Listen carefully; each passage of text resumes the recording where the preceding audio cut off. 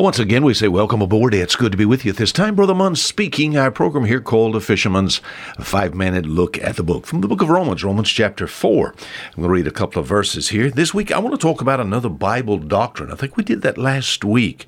We talked about a wonderful Bible doctrine. And if our programs were heard as they should and played as they should, it was the doctrine of adoption. I want to talk about the doctrine of righteousness. And we'll do so from a fisherman's point of view. Amen. Romans chapter 4, and we'll look at a few verses there. I hope we're catching you just right. If you ever like to get in touch with us, you can do so if you have access to a computer. Just FOMM.org, O-R-G, F-O-M-M, that stands for Fishers of Men Ministries, .org, O-R-G. You come check us out. The book of Romans, Romans chapter 4, I like verse 4. It says, "For what saith the Scripture? Abraham believed God, and it was counted unto him for righteousness." We think about what does righteousness show? Well, verse 7, "Blessed are they whose iniquities are forgiven and whose sins are covered." Amen. God making a man righteous. In fact, that's the only way you ever can be righteous, is that God would do for you. Righteousness. The Word of God is very simple and plain concerning this doctrine of grace. This doctrine has been disputed and twisted throughout the ages and the centuries. Somebody said in areas of Europe, especially during the time of the Reformation, that it was Martin Luther that gave the first clear principles of the righteousness of God. Now, there were those who were not involved. We think about the Great Reformation that had preached righteousness down through the centuries. But Martin Luther came to the scene, and he magnified the righteousness of God. What is it to be righteous? Righteousness, doing what is right. To be righteous, the state of rightness. If that's true, then rightness and justification, or righteousness and justification, will go hand in hand, where actually God takes and declares someone right. And when you're declared right, my friend, that brings about justification. I think we think about righteousness. Have you ever heard a message on righteousness? I think it should be preached. 2 Peter chapter 2 and verse 5 said Noah was a preacher of righteousness. I think it basically is the very heart of the gospel.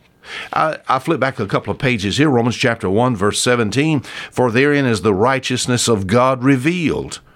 Where'd that come from? From verse 16. "For I am not ashamed of the gospel of Christ. It's the power of God unto salvation, to everyone that believeth, to the Jew first, and also to the Greek. For therein," in this gospel, "for therein, in the gospel, is the righteousness of God revealed from faith to faith, as it is written, the just shall live by faith." Let me begin by saying today, first of all, God is righteous. We'll also be saying something like this: man is unrighteous. We'll talk about the basis of righteousness.